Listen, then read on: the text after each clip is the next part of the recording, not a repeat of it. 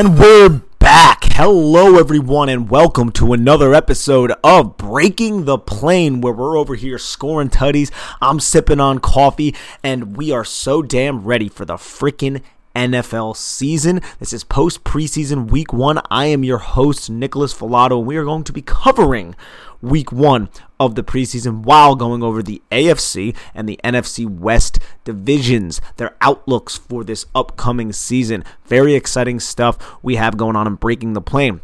So let me talk a little bit about my hiatus. So I traveled a lot this summer, ended up in Florida. I was at Phil Savage's scout school down in Alabama. Go to philsavagefootball.com to check out the details on that great opportunity if you're looking to get into scouting. And I was just traveling a lot. And then training camp started up in the beginning of August, so I've been a little bit busy. And now, the preseason's over. The NFL season is right upon us. I had to jump back in and start recording again. And we're ready to dive right into it. So without further ado, let's get right into the preseason week 1 takeaways.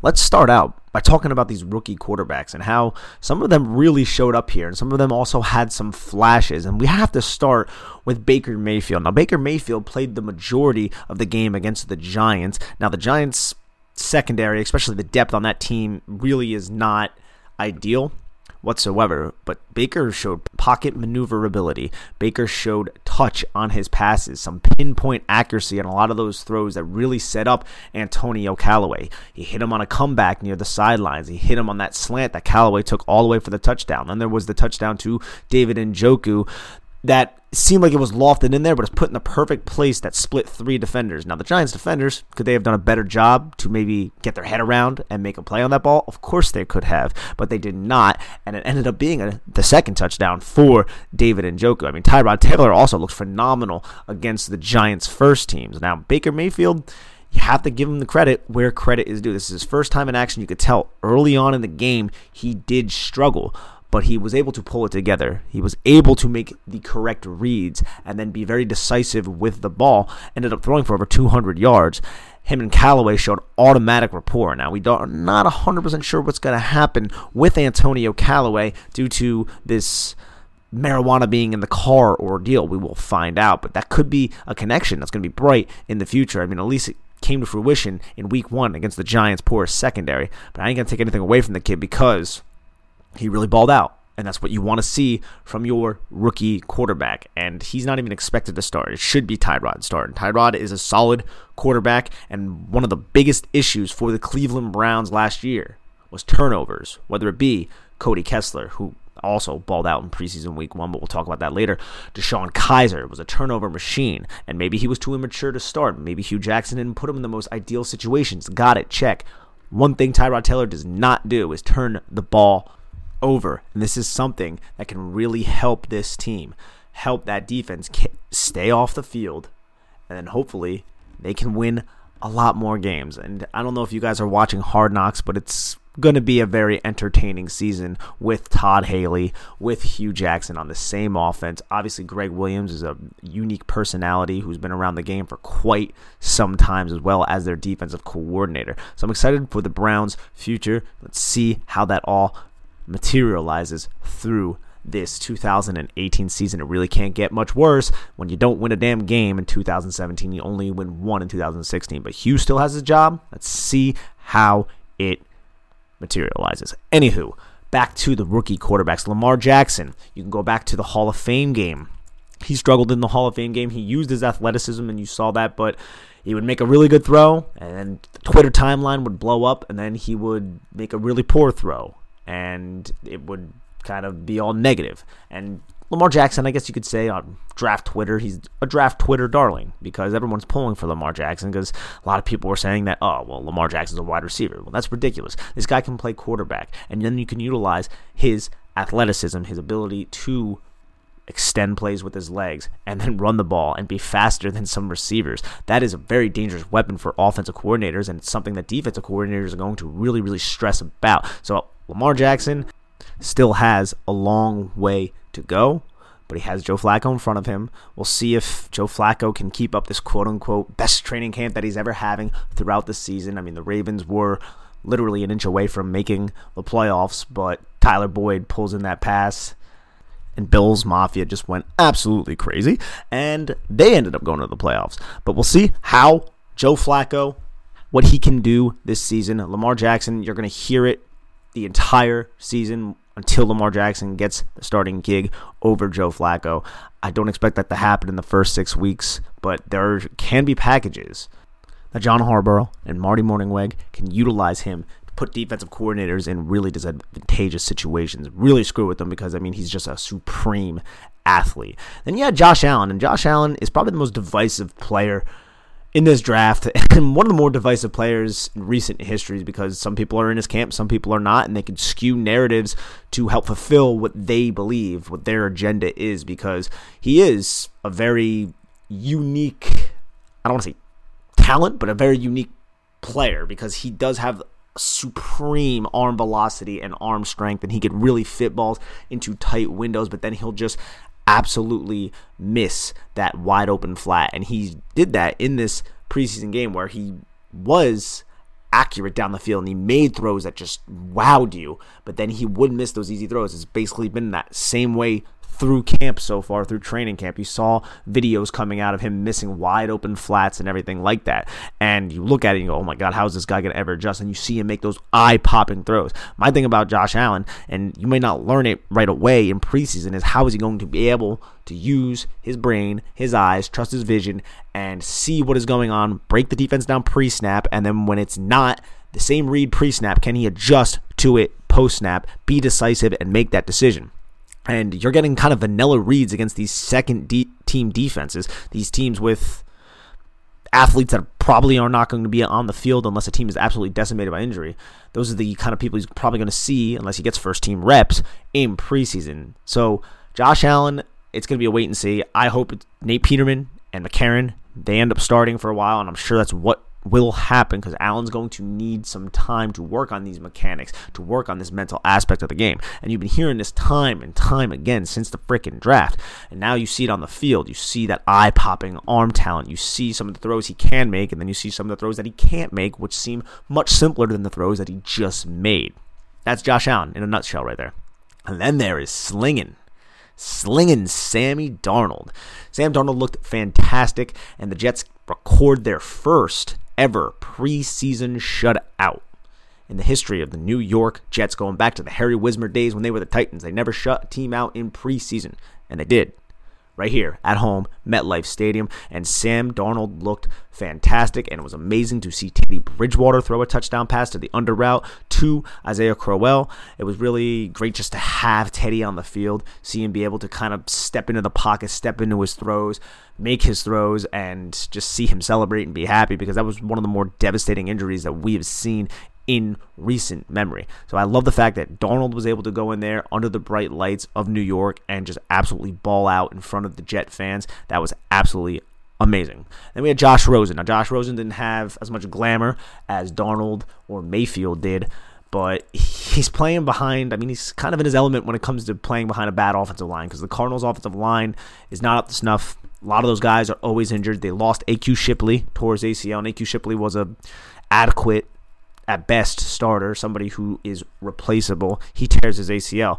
Now you have to bring in more new faces. It's not an ideal situation. Josh Rosen was by far the most ready-to-start quarterback coming out of this draft, but this offensive line is not going to be great. This defense, even though they had the sack leader last year, they just lost their coordinator. Patrick Peterson is still there. Tyrann Mathieu gone. I still feel like there's a lot of new pieces there. This team might not be in a great position to have leads. So that's going to mean the quarterback's going to be throwing more. With a bad offensive line, that puts him more and more at risk, and we know Rosen has a lot of concussion and shoulder issues. It's not the best situation to be in, but it's a situation he's in. And Sam Bradford, we know Sam Bradford can play football. He's proven that, but staying healthy has been a huge issue for this man. He played 2 games last year with a knee injury. Case Keenum comes in, and the rest is history. He absolutely balled out when it came to playing in Minnesota. But with Sammy Bradford behind that offensive line, that worries me. That really worries me. And then you got Mike Glennon there as well. But I feel like they did a good job. He didn't play too many snaps, Rosen. They got him in there. He saw the field through, I think, 10 10 to 12 balls, and then he was out of there by that time. Don't leave him in there too long. Don't overexert him, and do not put him in a position to get injured in frickin' preseason week 1 behind a poor offensive line. So that's pretty good on the Cardinals coaching staff. Other big takeaways outside of the rookie quarterbacks. Let's think about Andrew freaking Luck. Seeing the field, I love it. Yes, he went 6 for 9, 64 yards, but I watched him get hit. I watched him get up, and I watched him smile. And literally, that is what we need. We need a happy Andrew Luck. Is this going to make the Colts competitive? Maybe. Probably not. Not in that division, because back when Andrew Luck would take really crappy Colt teams all the way to the playoffs with 11-5 records, the AFC South was not that good. Now they're very, very good, and I am still worried because that offensive line is, just like we were talking about with Arizona, hashtag not desirable whatsoever, especially for young quarterbacks with injury histories. And that's exactly what Andrew Luck has right now with that shoulder. But you got Anthony Costanzo starting at your left tackle. Jack Muir just retired. So now you have Quentin Nelson, who's one of the best prospects I ever evaluated coming into the draft. And then you have Braden Smith playing at the other guard position. And you need Kelly, the kid they drafted out of Alabama a couple years ago in the first round, to step up this year and stay healthy. That will conform a really solid interior in the coming years, but there's still a lot of youth there. And Andrew Luck needs to not be as reckless as he was in the past, because he's a big boy. He wants to gain yardage. He's incredibly competitive, but you need him to be healthy. But it was just good to see him out there playing, being happy, put a smile on my face, probably put a smile on your face. Another takeaway, Harold Landry.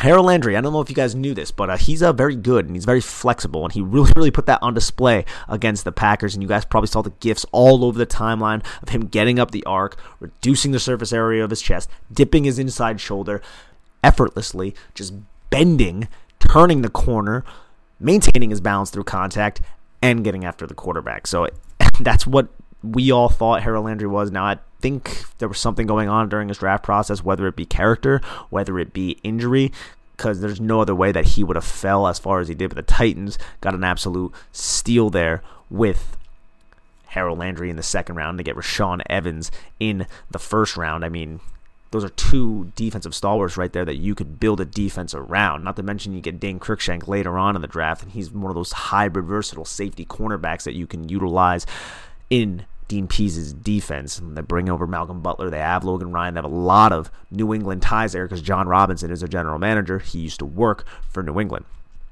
Eagles, another team, they're going to feast in these 12 personnel packages that they've used in the past with Brent Selleck, with Trey Burton, with Zach Ertz. And now they got Zach Ertz, and they got someone who is about as athletic as Zach Ertz and is a incredibly talented receiving target, and we saw that in week 1. Had 4 catches for 66 yards and a touchdown, and his name is Dallas Goedart. Dallas Goedart, in 12 personnel packages, they're going to line him up in the slot. They're going to line him up in line. They're going to line Zach Ertz up in the slot. They're going to line him up. They can do so many different things, and they're going to put linebackers on these guys, safeties on these guys, and Ertz and Goddard are going to be bigger, stronger, and faster than these linebackers and safeties. And it's going to be a mismatch nightmare for a lot of teams. And that's why players like Minkah Fitzpatrick are so coveted, because Minkah Fitzpatrick has the athleticism and the strength and the technique to cover bigger tight ends like this. Now, Goddard, you saw it in week 1. You know what's going to happen. They're going to utilize him, and the rich get richer. That's something that's going to be really scary for these NFC East teams, to cover these mismatch nightmares. I mean, look at Dallas. They just drafted Leighton Vander Esch, Thad Castle, Jace. He has to cover Evan Ingram. He has to cover guys like Zach Ertz, Dallas Goedart, Jordan Reed. And that's why you need these athletic linebackers who can match up and attempt to eliminate these really, really athletic tight ends. But let's move on to the most devastating part of preseason week 1. Sadly, there's a couple parts to this, but we're going to start with Derrius Guice. Derrius Guice is out for the year with a torn left ACL on a run that was absolutely ridiculous. Now, Saquon Barkley's run got a lot of hype, and it should have. The lateral agility that Saquon displayed and the change of direction in order to find that hole was excellent. But Derrius Guice's run was just as impressive. Now, granted, there was a holding call and everything like that, but he spun off a tackle, stiff-armed, and then it took 4 guys to drag him down, and then you saw his left leg kind of go limp a bit, and you were like, oh, well, hopefully it's just like a sprained MCL or something. It was a torn left ACL, and he is done for the season. Absolutely devastating, and I can't really say anything else about it. It's a shot to Washington. Obviously, Geis was a huge part of their plans, being a second-round pick. This is going to open up doors for Samaje Perine, for Rob Kelly. And Chris Thompson's role more than likely will not change. He'll still be that receiving third down back, very talented. But Chris Thompson has been ended the last 3 seasons injured. And I mean, his injuries date back to Florida State. I mean, he's been injured so often throughout his career. And I'm very upset for Darius. And I'm sure it seems like this kid has that kind of personality where he's just going to bounce back, continue, come back strong, sort of like Eric Berry did with everything he dealt with cancer and everything like that. So you pull for Darius, guys. It's very unfortunate he gets hurt in the first quarter of his first preseason game, but football's a very, very rough and tough sport, and we'll all be pulling for him. And then you have to also think about the 49ers, man. The 49ers suffered 7 injuries to starters on that team, and you can consider Matt Breida a quasi-starter. I mean, he's not exactly, but their starting running back, Jerick McKinnon, was also hurt. George Kittle separated his shoulder. Malcolm Smith pulled one of his hamstrings. Solomon Thomas came up with a concussion. Breida also hurt his shoulder. I'm not sure if it was separated, but he did hurt it. Jerick McKinnon hurt his knee, but MRI came back. It's just a sprain. It's something that's only going to be a couple weeks. It's nothing that is torn. There's no structural damage. So that is a huge news for the 49ers. Eli Harold, defensive outside linebacker, hurt his knee as well. And then Gary Gilliam, one of their offensive tackles, went down with a concussion. So that is not an ideal way to start this season whatsoever. And you look through some of these injuries, and this is just preseason week 1. You have a lot of bigger name players who are coming up limp, guys who were hurt before the preseason, guys like Doug Baldwin, who more than likely will not see the preseason now. Guys like Nick Foles are having spasms in his neck. Nelson Aguilar had an undisclosed injury. Donnell Pumphrey, an undisclosed lower body injury. You have Nick Easton, Pat Elflein, Mike Remmers, all injured on Minnesota's offensive line. Now, none of them are known to be serious at the moment, except for Easton, because he had a neck injury and he's moved to injured reserve right now. He's more than likely going to miss the entire season. But in terms of Elflein and Remmers, they're expected to be back. They're just ankle and shoulder injuries. But when you look around the league, man, this happens every time. If you play fantasy, you get all excited about these guys and these guys go down, but this is real life. You got to look at it that way. Guys like Marlon Mack comes up with his hamstring, man. This is his time to seize this job. If this hamstring keeps him out, which it realistically can, Nyheim Hines, Jordan Wilkins, any of these guys can step up. Who knows? Christine Michael. I mean, that guy's still bouncing around the league, and he's still on the Indianapolis Colts.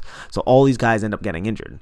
Arden Key came down with an ankle injury. Garyon Conley with a hip strain. Joey Bosa hurt his foot. Obviously, you know about Jason Verrett with the torn Achilles. He cannot catch a break. Jake Ryan tore his ACL before the preseason as well. David Bakhtiari got hurt in the preseason game. It's time and time again this happens, and you just need to stay healthy. That's one of the biggest parts of playing football, but a lot of injuries are happening. You gotta look at Carolina's offensive line. Darrell Williams tore his right MCL. Amini Selatolu tore his meniscus in his left knee. Now, those are guys who were expected to start for the Panthers. Panthers already lost Andrew Norwell, so what is this offensive line going to look like right now? You got like Tyler Larson, you got Taylor Moton, who's going to have to move to right tackle now. It's one of those things where you don't think about it, you're like, oh yeah, next man up mentality. And that's the way you always say in football, and that's all well and good. But when you think about the cohesiveness of a unit, losing one piece of that unit, you're going to need to overcompensate to protect the new player in the unit, especially if he is not up to par to play with the rest of that unit. And that's exactly what's going to happen here. And that's going to make the entire team suffer, not just the offense, because if the offense isn't on the field as much as they desire to be, if they don't possess the ball as much as they desire to be, then the defense will be on the field even more. And that's going to tire the defense out. So what's going to happen with the opposing team's offense? They're going to be able to more than likely have more success against the defense. It's a team sport. It really is, through and through. And I don't really need to spell that out for any of you. I'm sure you know that if you're listening to this podcast because you're football fans. But little injuries like that, man, can go a long way, especially these hammies and stuff like that, because they linger. They don't go away. And we've seen that happen time and time again. But I look around the league, man. I look at these teams, and I see these injuries already in week 1, and it's like, man, you just got 3 more weeks until you even get to the season. It's like, protect your starters, man. Protect your stars. That's why I look at the team like the Giants, man. SaQUAD gets that one big run on his first touch. And I'm like, okay, that's amazing. And they give him 3 more touches And he didn't do anything. He tried to do college SaQUAD and out-athlete people, and it didn't work. And I'm like, okay, I'm fine. He showed everybody, hey, look at his lateral agility, look at his athleticism. We know he's good. We know he's going to be good. Get him out of the game. Prevent injury. Odell, don't got to play him. We know what Odell Beckham can do. Don't have this guy get injured. We watch that cornerback from the Browns, Body Calhoun, hurt him in the preseason last year. He missed the Dallas game. He ends up coming back and ends up getting hurt 3-4 games later against the Chargers. Got to avoid injury, man. And it's a damn shame that it's so freaking hard to do that in this sport because it is a physical sport, but that's football. That's just football. Anyways, that's a little rant that I just went on. But there's truth to it nonetheless. Another thing that was really interesting about the preseason was the connection of two former Giants out there in Arizona for the Los Angeles Chargers. And that was when Geno Smith threw a bomb down the left sideline to Jeremy Davis, and Jeremy Davis hauled it in. Very nice catch, very nice ball skills. Went up, grabbed it, plucked it, ran into the end zone, breaking a tackle. And I just thought to myself, I was like, wow, that's interesting that you see that. And you don't always see that from two former G-men, but that's exactly what ended up happening. It was good to see David Johnson get the ball, even though rookie Chase Edmonds was the one who really stepped up. Again, this is preseason, but I remember Chase Edmonds when he was at Fordham.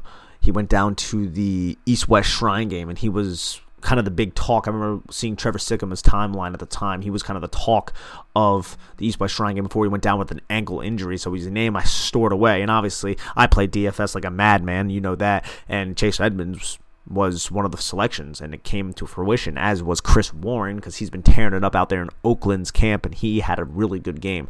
And I'm telling you, man, preseason DFS, for any of you guys who are into DFS and fantasy, is one of the most underutilized things. If you pay attention to these practice reports, to your scouting reports from back in the draft process, you can really win some money against a lot of these people who are just getting the itch to play DFS, but don't exactly know who is going to be receiving the majority of the opportunity, because that's what DFS and that's what fantasy is about, baby, is opportunity. And if you get the opportunity, if you're in there for 50 snaps compared to a star being in there for 15 snaps, I mean, I'm taking that 50 snaps, even if it's at the same price point. I mean, hell, I'll take that all day, and that's what we did. And I mean, I've won a couple $100 over the last, and barely put any money into it over the last over the last week, just through GPPs and a little bit of cash games. So I'm telling you, get on your preseason DFS grind. Hashtag preseason warriors.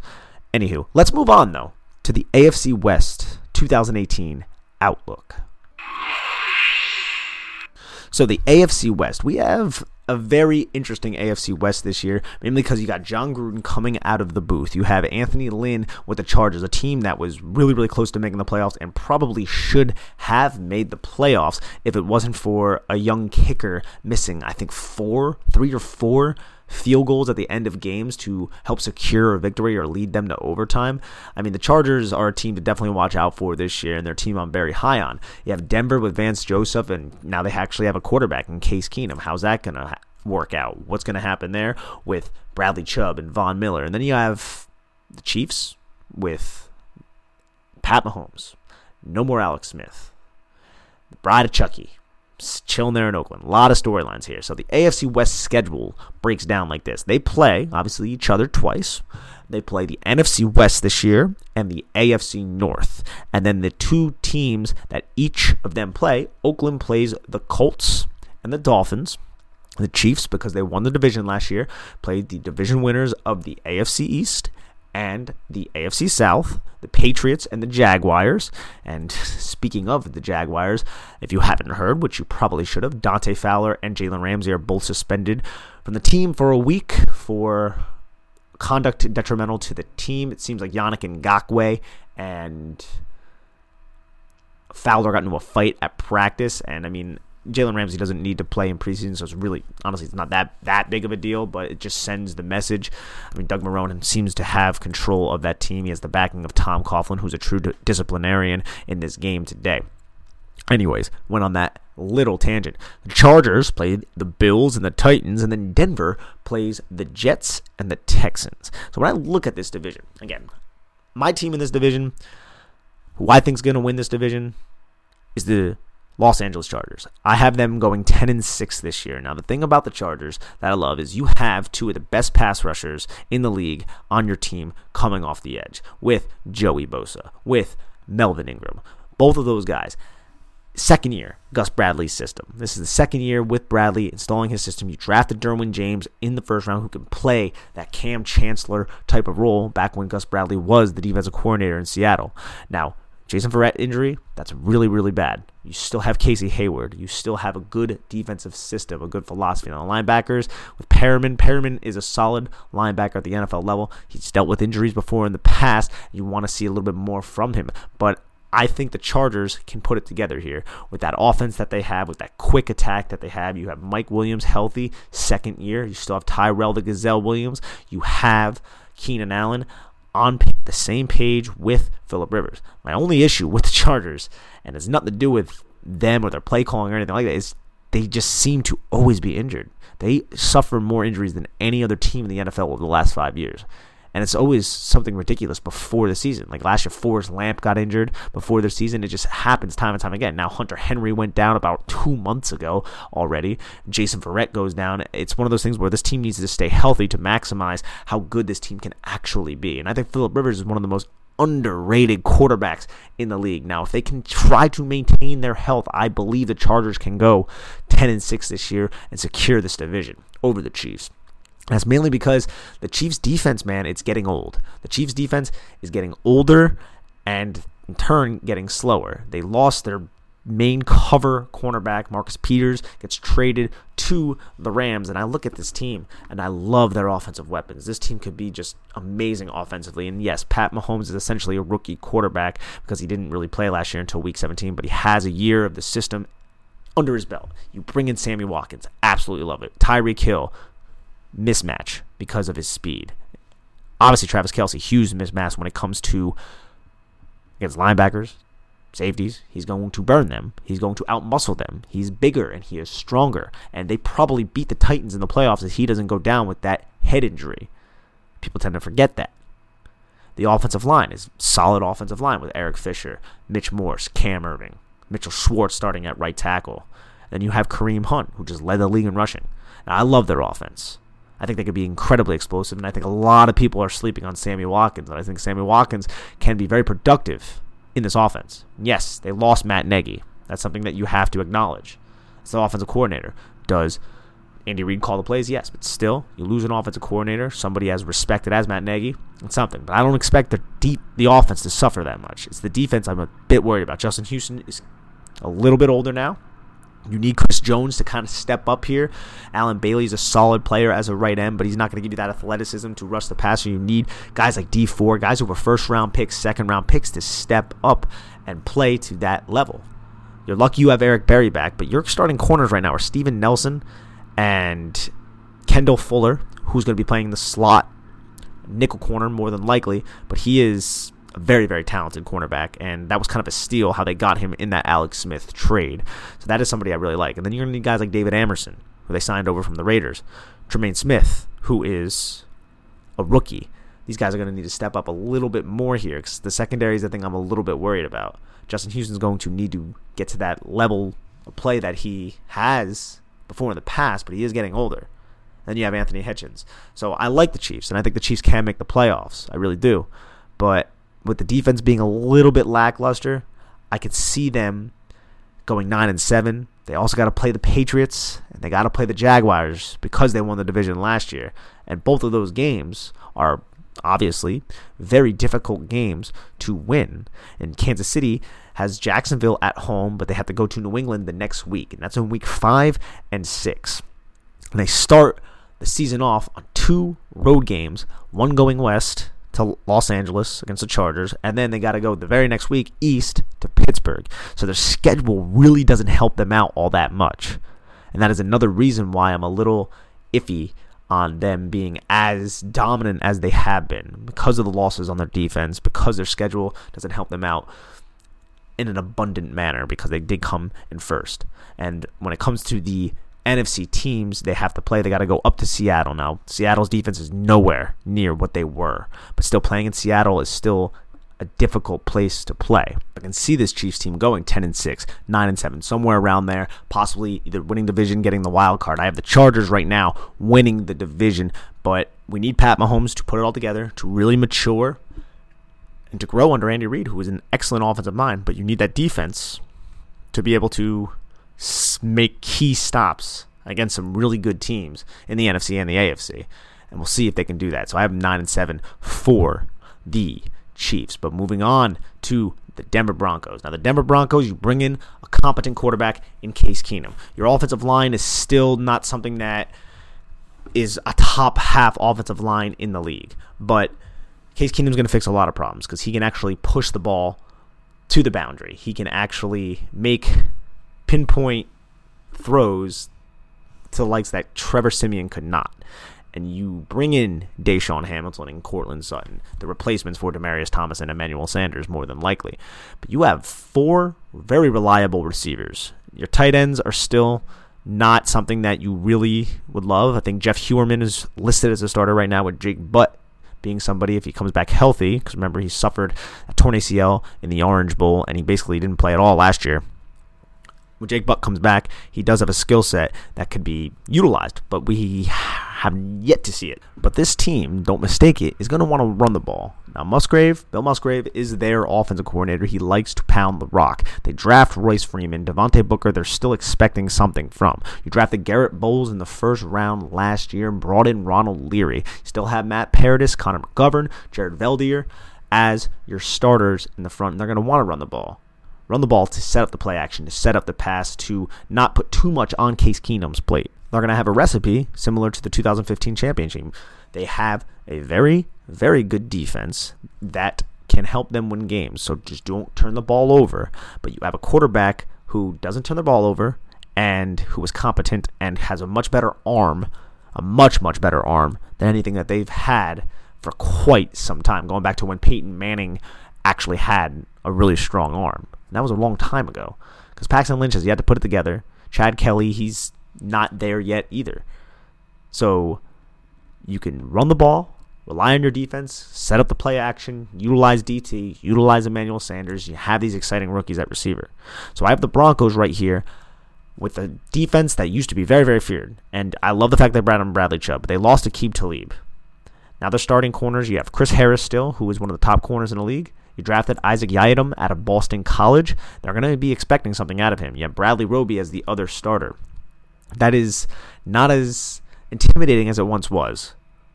The team as a whole isn't as intimidating as it once was. They're bringing Dumaka Peko from Cincinnati. You still have Adam Gotsis, Brandon Marshall, and Todd Davis they brought back this year. But obviously the defense is built around this pass rush. I have the Broncos going 7-9.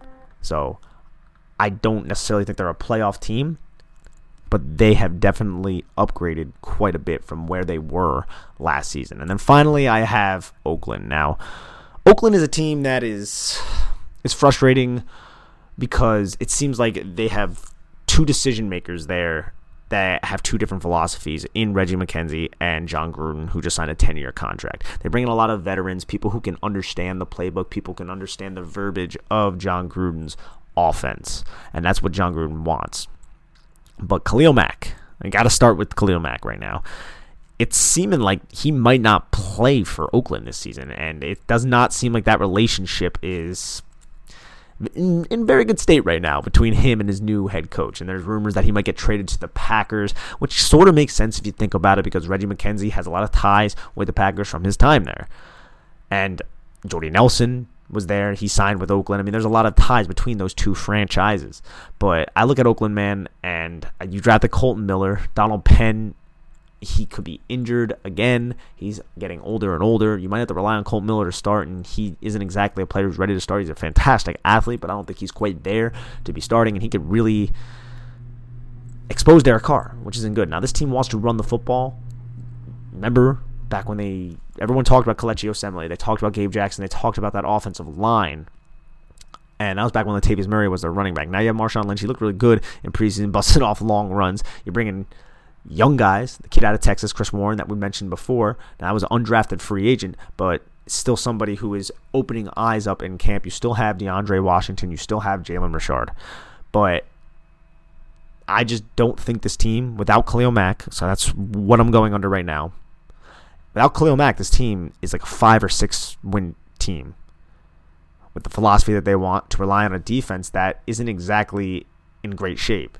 Now, you drafted Obi Melifonwu not that long ago, 2 years ago, and he just can't stay healthy whatsoever. Then you have Tank Carradine, Mario Edwards, Justin Ellis on the line with Bruce Irving, and Tahir Whitehead, who you brought over from Detroit. So, Garyon Conley, somebody who's a little dinged up right now, very highly regarded coming out of Ohio State, was a little dinged up last year as well. You bring in Rashawn Melvin. Those are the guys you're going to be relying on. Carl Joseph, again, you're going to be relying on him. But this defense isn't exactly super strong. You drafted P.J. Hill very, very early in the second round. Arden Key in the third. Now, Arden Key, somebody that you can definitely utilize. It's just you need to keep him happy. You keep Key happy. Then you got Maurice Hurst, who is an excellent top 25 type talent in this draft, but because of heart issues, he fell. That's where he is right now. He fell to the 5th round, but he's somebody that they can definitely utilize. But I can see them being a 5-win team without Khalil Mack. So that's something that's honestly very concerning. But let's move on to the NFC West real quick. I'm already going a little bit too long. Alrighty, the NFC West. I look at this team. This whole division, okay? Very, very interesting division. The NFC West plays the AFC West and the AFC North. And the Rams, who won the division last year, have to play the Saints and the Eagles because those are the two teams that won the other divisions that they're not playing in their respective conference. The 49ers play the Buccaneers and the Giants. Seahawks play the Panthers and the Cowboys, and the Cardinals play the Falcons and the Redskins. I look at the Rams. The Rams scored so many points last year, and they won a lot of games like 58-49 and just ridiculous games like that because their defense was really not that good. And you bring in Marcus Peters, you bring in Ndamukong Suh, and you add all of these pieces. You retain a lot of that defensive talent. And it's one of those things where I'm like, wow, they could put up all these points. But when you have the kind of talent on defense, they're not even going to have to. They're just going to run the ball and kill the clock and get out of there. And I look at this defensive front, man. You got Aaron Donald, if he comes back and he plays, and that's going to be a big deal. Now, you need to retain him. I have more faith in them retaining him than I do Khalil Mack being retained by Oakland, but that is something they need to take care of. And I'll repeat that again. They need to take care of it. But you bring in Aqib Talib, who obviously has a relationship with the hashtag son of bum himself, Wade Phillips. You have Roby Coleman, and his name is Nickel Roby Coleman. He can play nickel back as well. Marcus Peters, Sam Shields. That is a solid secondary right there at the cornerback position. You have John Johnson, second-year player out of Boston College, who stepped up last year. You retained LaMarcus Joyner, which was big. And then you have that line of Ndamukong Suh. Geez. You add all these people, and that is a recipe for a very, very good defense if you can manage these personalities, because you have Suh, Talib. Those are some strong personalities. Peters, very strong personality. You need to be able to keep all of these guys happy on this defense. And when you look at the offense, you still have Whitworth, Saffold, and John Sullivan. Solid core on that offensive line. Jamon Brown and Rob Havenstein on the right side. And you lost Sammy Watkins, but you bring in Brandon Cooks. So you have Brandon Cooks, Robert Woods, Cooper Kupp, with Young, Jared Goff, and Todd Gurley. The Rams are in for another good season. And you only upgraded the defense. So I look at this team, and I see 11-5, 12-4, winning the division. I look at the 49ers. They play, again, the Giants and the Buccaneers. They have a lot of injuries right now, the 49ers. And we went over that earlier in this episode. But I look at this team. Jimmy Garoppolo. I mean, he can go out, he can date porn, so he can do whatever he wants. I do not care. The guy plays very well.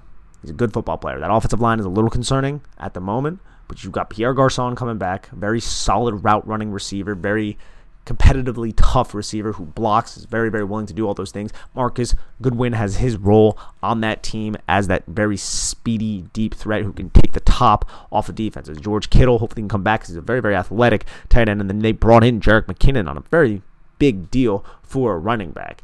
And we know how Kyle Shanahan gets the most out of all of his running backs that are in his system. We've seen it time and time again with Devonta Freeman in the past. We've seen it going back to his days with the Browns, going back to his days with the Texans, Stevie Slayton. Remember those kind of days? Yes, those were all Kyle Shanahan's running backs. And that goes back to his old man. I mean, his old man used to do that with Terrell Davis and everything like that. But it's neither here nor there. The Niners defense should be better if Reuben Foster can stay healthy and be on that field the entire time. If Reuben Foster can stay healthy, this team is going to be in relatively good shape when it comes to the defense. Now, Richard Sherman, I can't expect much out of him. Ahkello Witherspoon, a second-year player. he shows flashes, but he needs to be more physical, especially when it comes to the run support and the run game. But that defensive line, Solomon Thomas, DeForest Buckner, Eric Armstead, that's solid right there. That's very, very solid. But I see this team going 9-7, potentially sneaking in to a playoff spot. 9-7, 10-6, somewhere around there. I'm being very indecisive. But that's where I'm going to go with those two. And then I look at Seattle. I do not see Seattle being the Seattle of old. I see them going 6-10. Outside of Russell Wilson, you have a lot of young pieces on the defense, and you lost a lot of your identity. Earl Thomas is not happy whatsoever, and your offensive line is beat up. Doug Baldwin's already suffering injuries. You spent a first-round pick on Penny, and you're already having questions, is Chris Carson going to be the guy? No, Penny's going to be the guy. They spent a first-round pick on him, but that's very high when your team does not have that much. Now, the thing that gets them to 6 wins is the fact that Russell Wilson is just one of the best quarterbacks in this league. You bring in Brian Schottenheimer, man. And Brian Schottenheimer, he's had success with the Jets as a coordinator, but he wants to run the football. I don't know if this team can do it with that offensive line. And with the defense, that is not the defense of old. It's not the 12-man defense. It's not the Legion of Boom. You're going to need Russell Wilson to be Russell Wilson, and that's not necessarily a bad thing. But I don't know if it's going to fit the identity. So I have them going 6-10. And then you have the Cardinals, 5-11. Now, the Cardinals, again, their offensive line somewhat beat up. Your best offensive lineman is probably Justin Pugh, who you brought over from the Giants. And I really like Justin Pugh, but he's injured a lot. He suffers a lot of injuries. There's really nothing you can do about that. And the defense, you have the sack leader from last year, and you have one of the best corners in the game. You have a lot of talent and like hybrid kind of players that fit what James Betcher want to do, and they'll fit into this defense. I still expect this team to run a lot of cover one concepts, a lot of man coverage. Daniel Buchanan's already dealing with injuries, though. Budda Baker's going to step into that Tyrann Mathieu role and play well. But Robert Nkemdiche, you haven't gotten anything out of this guy. You haven't gotten anything out of him yet. You need, on the offensive side, guys like Mikey Upati to stay healthy, Andre Smith to stay healthy, DJ Humphries to stay healthy, Chad Williams, who's dealing with a little bit of an injury right now in training camp. You're going to be relying on him. Third-round pick out of Grambling State last year. You're bringing Bryce Butler from Dallas. Is J.J. Nelson going to make the team? There's just a lot of question marks here. And I don't like the fact that Sam Bradford, Josh Rosen both have injury history. But I'm very, very excited for David Johnson. And I can see David Johnson cracking the 1,000 for 1,000. Because he's that much of a ridiculous athlete. I think he has 96% of the SPARQ score. And SaQUAD was 99%. It's just crazy how athletic those guys are. Some of the funnest running backs to watch play. But I have them going 5-11. And that's my roundup for the AFC and the NFC West, along with preseason week 1 roundup. I hope you enjoyed this show. Make it quicker than I usually do. And I'm going to bounce out of here now. Hey, you guys have a lovely day, night, afternoon, whatever it is for you. Just have a lovely day. Take care now.